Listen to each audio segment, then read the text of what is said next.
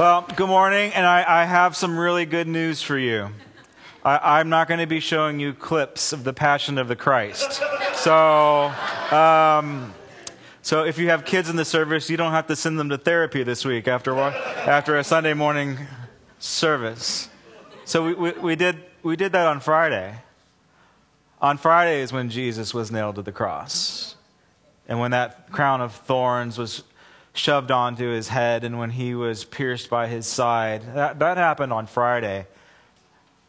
And he descended into hell, and he preached the gospel to those that had perished earlier.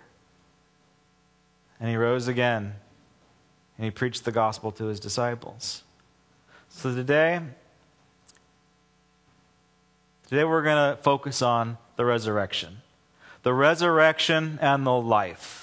So if you've got your Bibles, we're going to turn with me to the Gospel of Mark.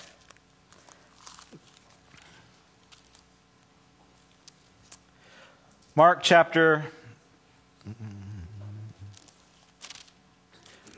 16. When the Sabbath was over, Mary Magdalene, Mary the mother of James, Salome, they brought spices so that they might go and anoint Jesus' body.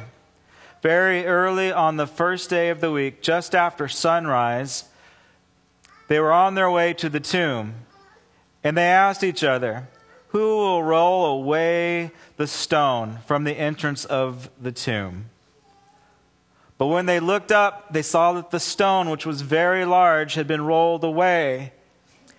As they entered the tomb, they saw a young man dressed in a white robe. In the Gospel of Matthew and the Gospel of Luke, it says that he was clothed in white lightning.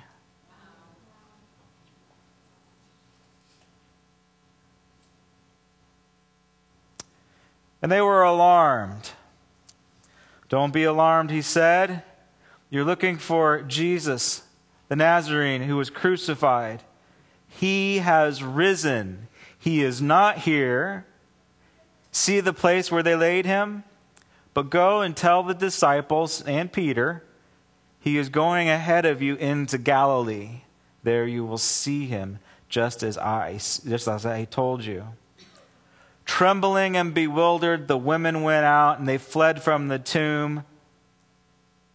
They said nothing to anyone because they were afraid.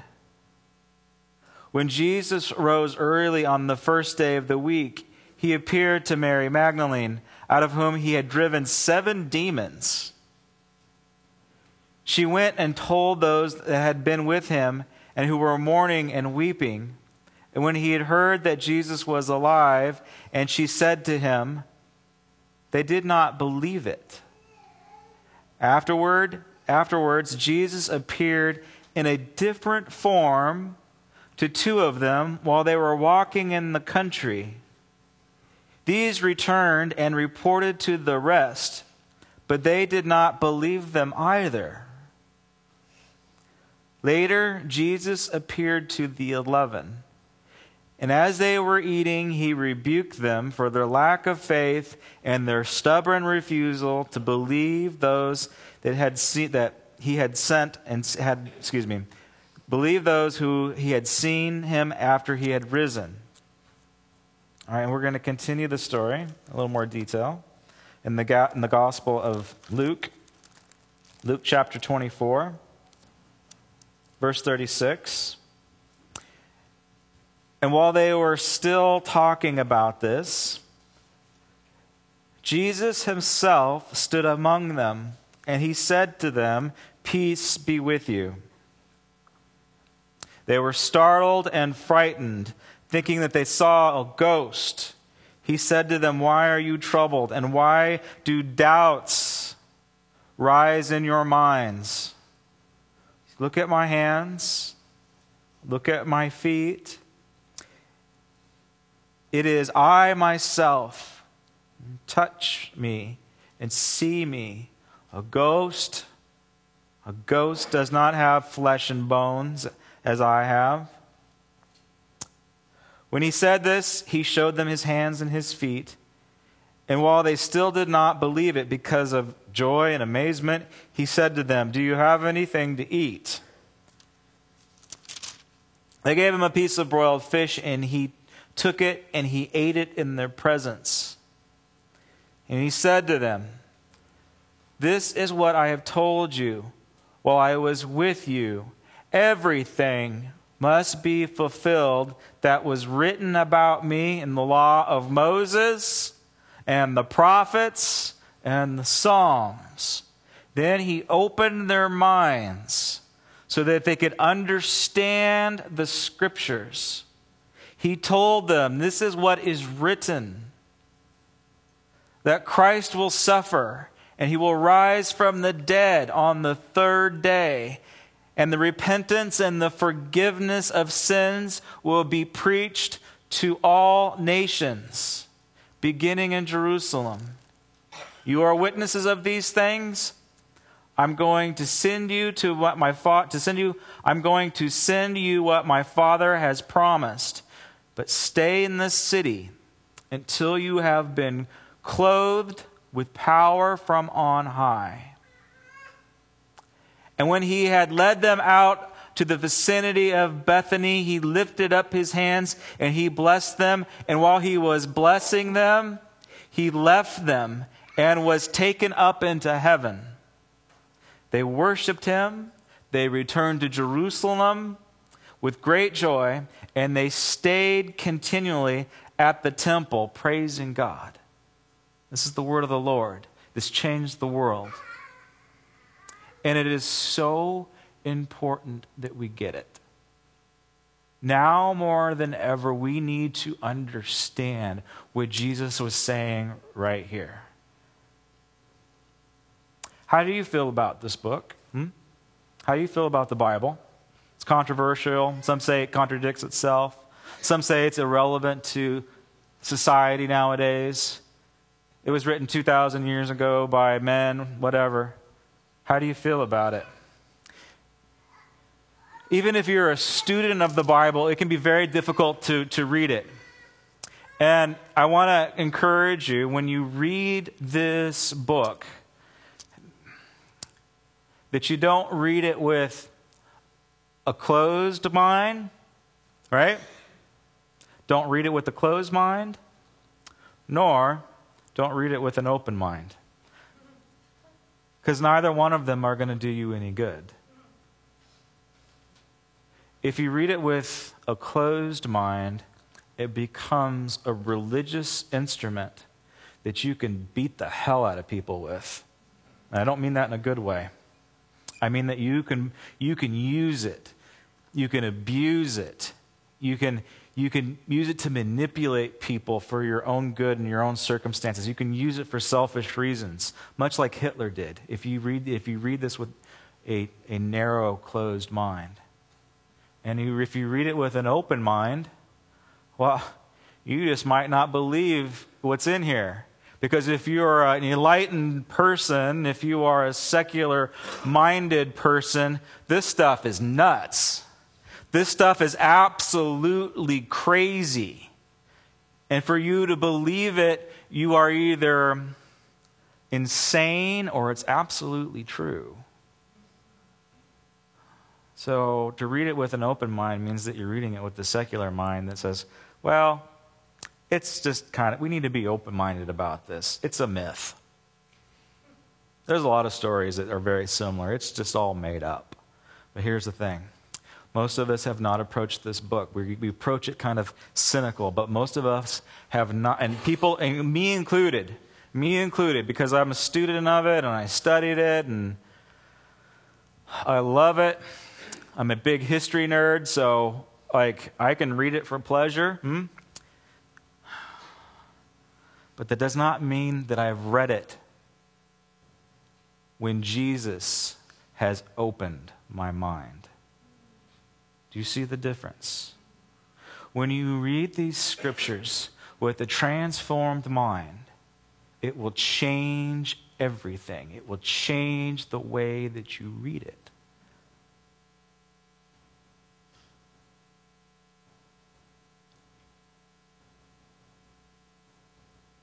So there's a few things that we're going to highlight on this.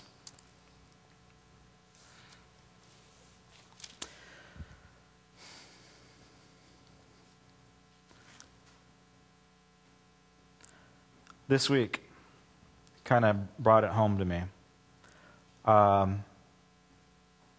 We all know people like this, and maybe it's you, and honestly, sometimes it's been me. I was in a pharmacy, and I was,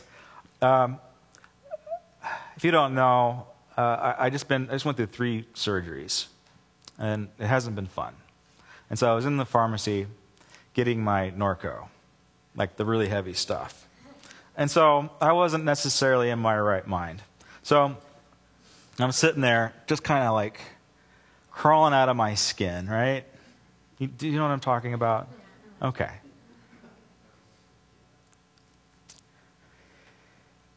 The pharmacist and was sitting there trying to get my order together. And I'm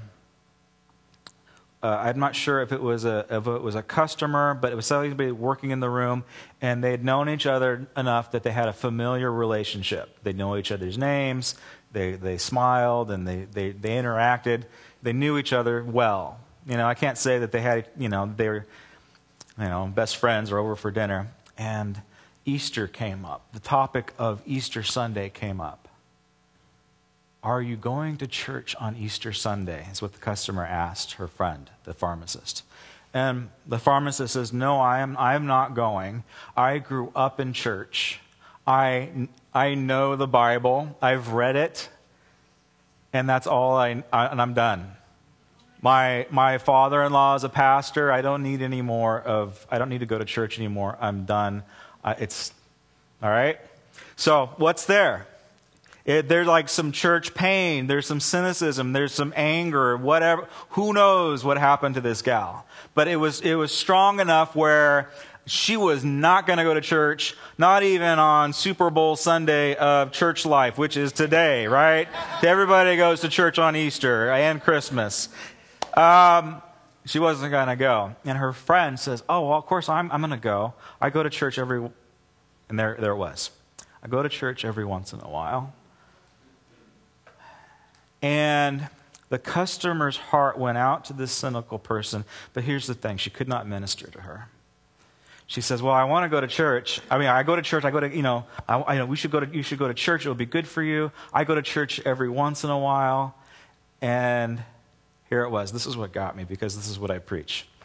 She said, she said,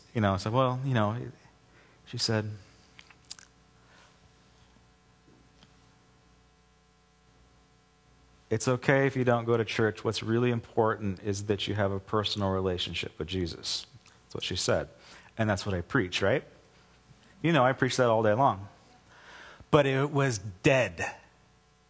Like there was no power in her words. There was no authority in what she was saying. She could not pull up a single scripture. She did not have the power and the authority of the body of Christ, of the church backing her up, because not only did she have a flippant attitude towards the word, but she also had a flippant attitude towards the body of Christ. And you could just feel the spirit getting sucked out of that room where somebody needed to hear the gospel, the good news of Jesus Christ. Somebody needed to be encouraged. Somebody needed to have life spoken into them. And the person that was assigned to her could not do it because she had no power. She had no authority. Her words, which is what I preach, carried no weight. Does that make sense? And the pharmacist blew her off. Have a good day. And she walked out completely defeated. She couldn't minister because she wasn't plugged in to a body, and she didn't have the living word inside of her. She didn't have Holy Scripture inside of her.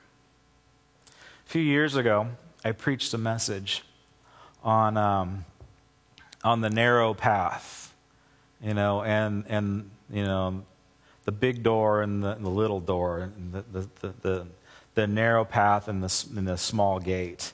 And people are on it, but few actually enter it. It was a great sermon. It was like one of these turn or burn sermons. You should watch it. It's still on the internet. It's like, if you're not on this path, then, too bad for you. It was a good message. But God gave me another picture of this story, of this. It's kind of an analogy. It's not quite a parable that Jesus taught, but it's a story that Jesus used, and he used some powerful illustrations of being on a narrow road, and then the big road, giant road, it leads to death and destruction, and a lot of people are on that one. And the vision that God gave me for this story that Jesus told was that, okay, that seems pretty bleak, but here's a good way to look at it. It's like being on a boat. It's like being on a boat in open water. It's like, I got the vision of a luxury cruise liner. It's like being on, I don't know, the Queen Mary. What's that big giant ship? You know what I'm saying? That's not the Titanic. That would be the Titanic is actually the worst analogy that we could possibly have. It's not, you're not on the Titanic when you're coming to church. Not this church. Not this church. We're not going down, folks. I love you. She comes every Wednesday night, and she's always got something amazing to say. So,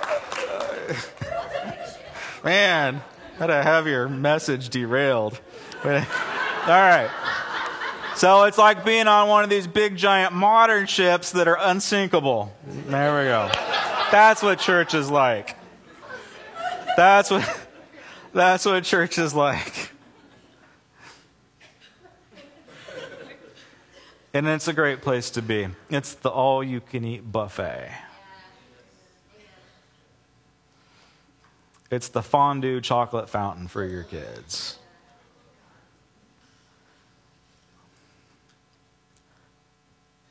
It's the enjoyment that you get being around people that you love. It's joy, happiness, and peace. But for some reason, we think it's better and more freedom to be in open water. And it's not. It's not a good place to be.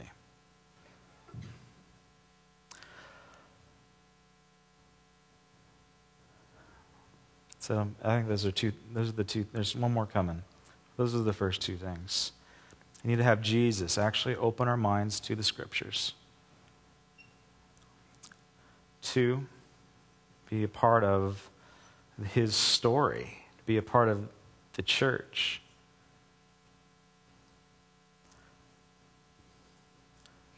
To understand that our place on the boat is part of his story, and that all of the Scriptures are about him. Did you catch that when we read it? Jesus said, I have come to fulfill the prophecies. I have fulfilled Moses' laws, the Torah. I have fulfilled all of the prophets and the minor prophets and the Psalms and the Proverbs and all the histories. I'm in all of them. And every single book, every single story, every single page is about me. And the major theme of the whole story, of Jesus' entire story, is for the forgiveness of sins for all nations, for all creation. That's his story. We have to ingest that, and we have to get that into our hearts. Now, if you don't know us, since I'm talking a lot about Scriptures, you might think that we're just one of these Bible-thumping churches. I got a surprise for you.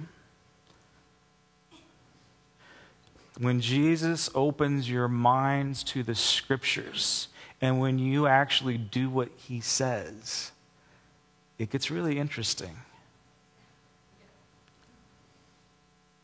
Because Jesus did something that no other prophet, no other holy man, no other person did. He said, I want you to do what I did, and I actually want you to see you outdo me.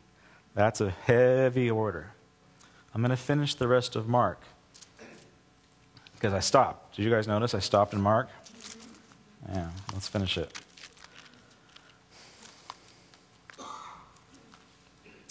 I believe that all Scripture is God-breathed and inspired by the Holy Spirit. All of it.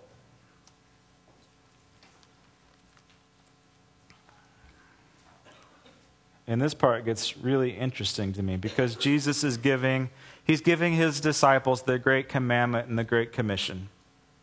This is why the church took root. This is why it spread. This is why it changed the world. If it wasn't for Jesus and what he did on the cross, this would be a very dark world. Everywhere. Well, what about Asia? Well, look at Asia now. There are more believers in Asia than there are in America. It's changed the face of the planet. And you can do it. You can change the face of your life if you allow Jesus to open your mind to these scriptures. You get plugged into the body of Christ. You understand that his story is for the redemption of mankind. And then this part. And then he said to them, go into all the world and preach the good news to all creation. Whoever believes and is baptized will be saved, but who does not believe will be condemned. And these signs will accompany those who believe. In my name, they will drive out demons. They will speak in new tongues. They will, ready for this one? They will pick up snakes with their hands. They will drink deadly poison. It will not hurt them at all. They will place their hands on sick people and they will get well. Amen. After the Lord Jesus had spoken to them, he was taken up into heaven and he sat at the right hand of God. There we go. The disciples went out and they preached everywhere, and the Lord worked with them. And he confirmed his word and they confirmed his word by signs that accompanied it. All right. Remember earlier I asked you how you feel about this? How you feel about the Word of God? I like it because I'm a history nerd. And I've read it. I've read it with my intellectual mind. I've read it for casual stuff. I've read it to make you guys feel guilty. I've read it. And there's times when I've read it where the Holy Spirit has quickened me. And the letters on the page became alive. It's like it touched me right where I needed to be. You know, sometimes you can do the magic. Okay, God, I need some help. It's like the 8-ball Bible thing. You know, the little 8-ball thing that you shake up. Oh, I need an answer. Do I date Susie or do I date Sally? And you shake this thing up and it says, you're a big loser. And all right. And so, like we can do that with the Bible. And I'm not saying, like you go, oh God, what do I do? Who do I date? And then you open the Bible and it says, you know, I don't know. Yeah. But maybe, you know what? Why can't God do that? He can do whatever he wants. And he can speak to you in that way, but that's not the best way. That's a really immature way. It's a really immature faith to say, God, I need some help. Help me now. Come on. Right? It might work once or twice, but only to get your attention. God will only do that to get your attention. He wants to draw you into maturity. He wants you to get this inside of you completely, so you know it inside and out. So you feel confident when you talk to your friends and your family, when you don't feel ashamed by it. You know what really makes it special? You know what really makes it powerful? Is when it is accompanied by signs and wonders.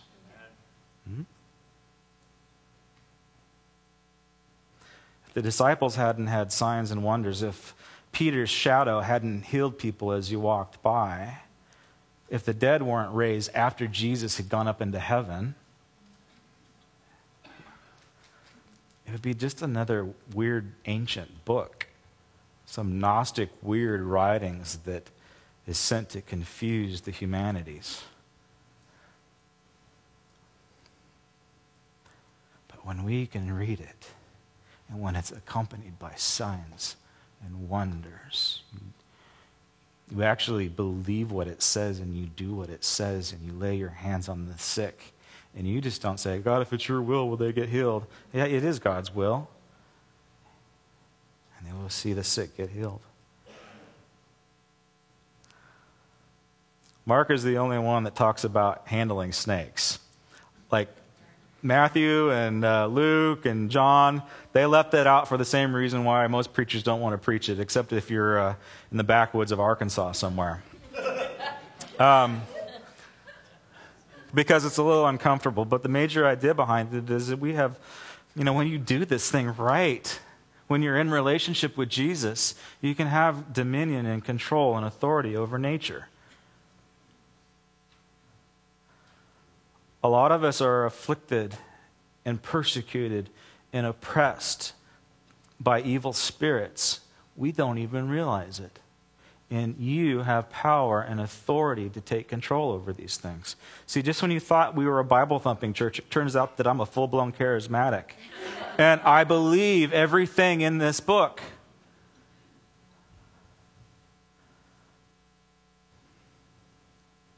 The reason why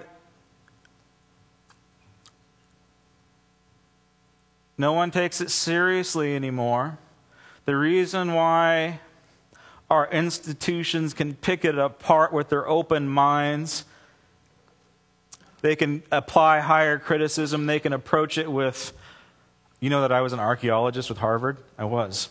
So even these guys can take this thing apart. It doesn't really matter to me because I know who Jesus is.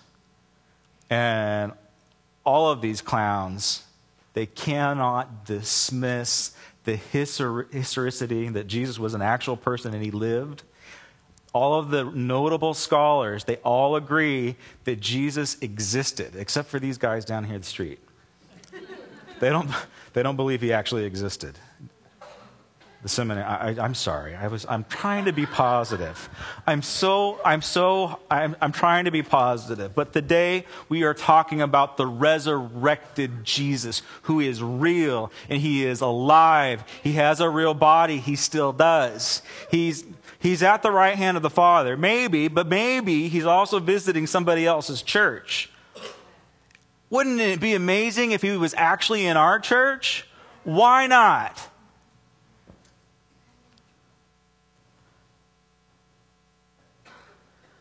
Bible says that angels visit us and we don't know it. They take different form. And Jesus on the road to Emmaus, he took a different form. They didn't recognize him. And what did he do to those guys? He also opened their minds to the scriptures.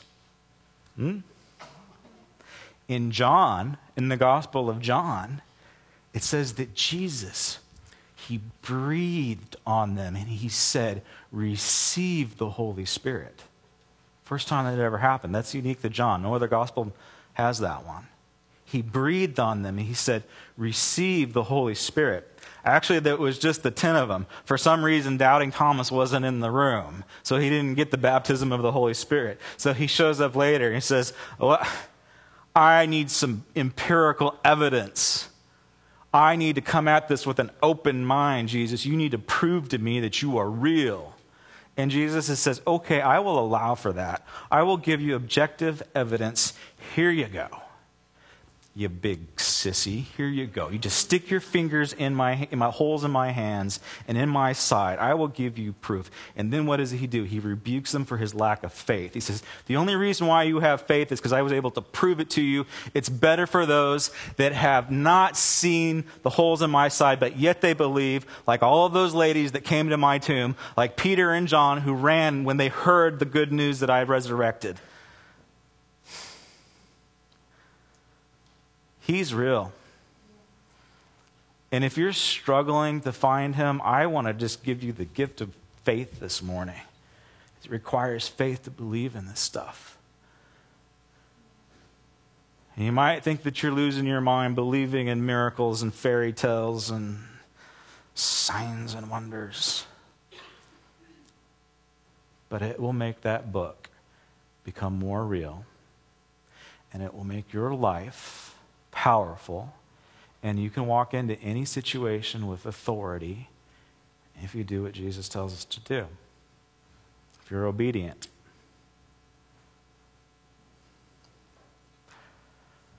All right.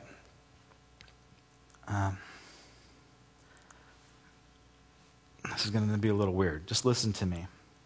Listen. I'm just a regular guy.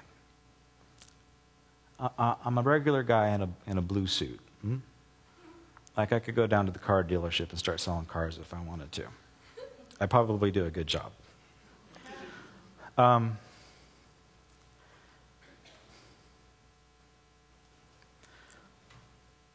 When I got commissioned to preach the gospel of Jesus, when hands were laid on me and the impartation to do what I do happened, that means that I represent Jesus. Now trust me, I don't have any God complexes. I don't know him like I should. I don't. I need to know him more. But I want this, go with me here. Again, it's going to be kind of weird. See, Jesus is right here with me. When I preach, I try to illustrate the man who wants to be in relationship with you. And so, listen, when I'm speaking to you right now, these next words coming out of my mouth, and if this helps, close your eyes. Because it's not the words of Joshua Kapczynski. It's a prophetic word from God. You need the Lord in your life. This is God speaking to your heart. You need God. You need the Holy Scriptures in you. You need to get in the boat because you've been in freedom way too long. You need to get in the boat. You need to be a part of the body.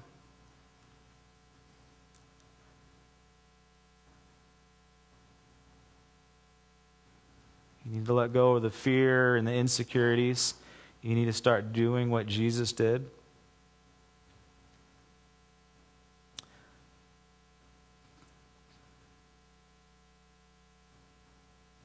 Because there's going to be a storm that's coming. There's a storm coming. And if you are not healthy and mature and plugged in and growing, that storm is going to destroy you. You need to get in the boat.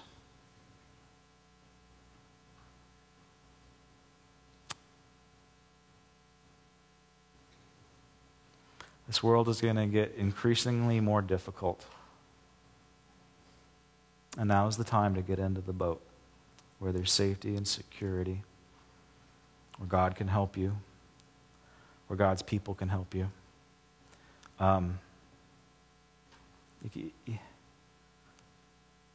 You just can't get it on Easter Sunday. I'm not trying. The last thing I want to do is gin this thing up and to hype you up. This is Jesus having a conversation with you right now. It's like we're at Denny's. I know it's a lousy restaurant. We're at Chipotle. That's even worse. Look, next week I'm going to be talking about prayer. And the idea about prayer is just actually having a conversation with Jesus, as if he was actually in the room, shedding off all of this religious garbage and this religious language and this posturing and all this stuff that is all performance-driven, and just actually talk to the man as if he was in the room, because he is. I mean, maybe we don't get the real one where we can stick our hands in yet, but we have him revealed to us through the Holy Spirit. The presence of Jesus is revealed to us through the Holy Spirit. So you can talk to your counselor, Holy Spirit. And that's what you need.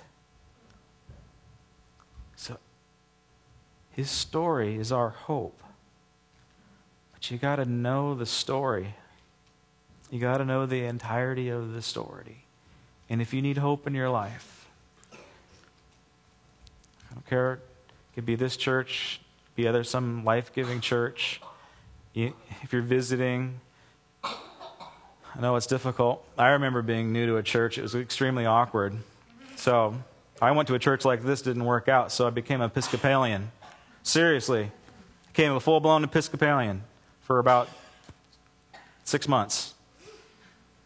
Not full-blown. I didn't go to the membership classes. I just learned how to do this, and I went to their potlucks. That's right. I don't remember a dang thing they said. But I remembered that there was a group of people that loved me. Gospel. All right. I have the band and the ushers come to the front.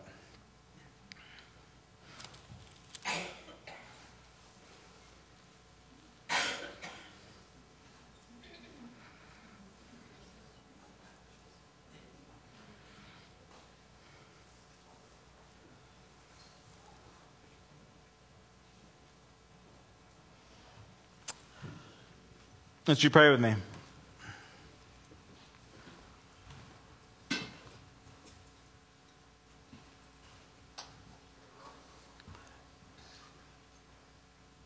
And if you want to know Jesus, if you want to have that real relationship with Jesus, where he opens your mind, he gets you into a discipleship group, whatever that might be. He commissions you, and you begin to emulate him. If you want that, just eyes closed, head bowed, just raise your hand, and I'd just like to bless you real quick before we take the offering. God bless you. God bless you. God bless you. God bless you. God bless you, guys. Holy Spirit, come. I pray right now that you will open their minds, that there will be a fresh revelation over these people, where they will read these scriptures and they will become living words that will plant seed in their heart, that will take root and not only transform their lives, but will transform the lives that are around them. May they go in the authority of the church. May they go in the authority of the Holy Spirit. May they go with the authority of the scriptures backing them, God. I pray you give them a desire to consume the word of God. We pray this in your name, Lord Jesus. And God, I pray right now, Heavenly Father, that you continue to do a powerful work in this church and in our lives. We're desperate for you. And some of us can see this in this storm that's coming. And God, may we do whatever we got to do to get right with you right now.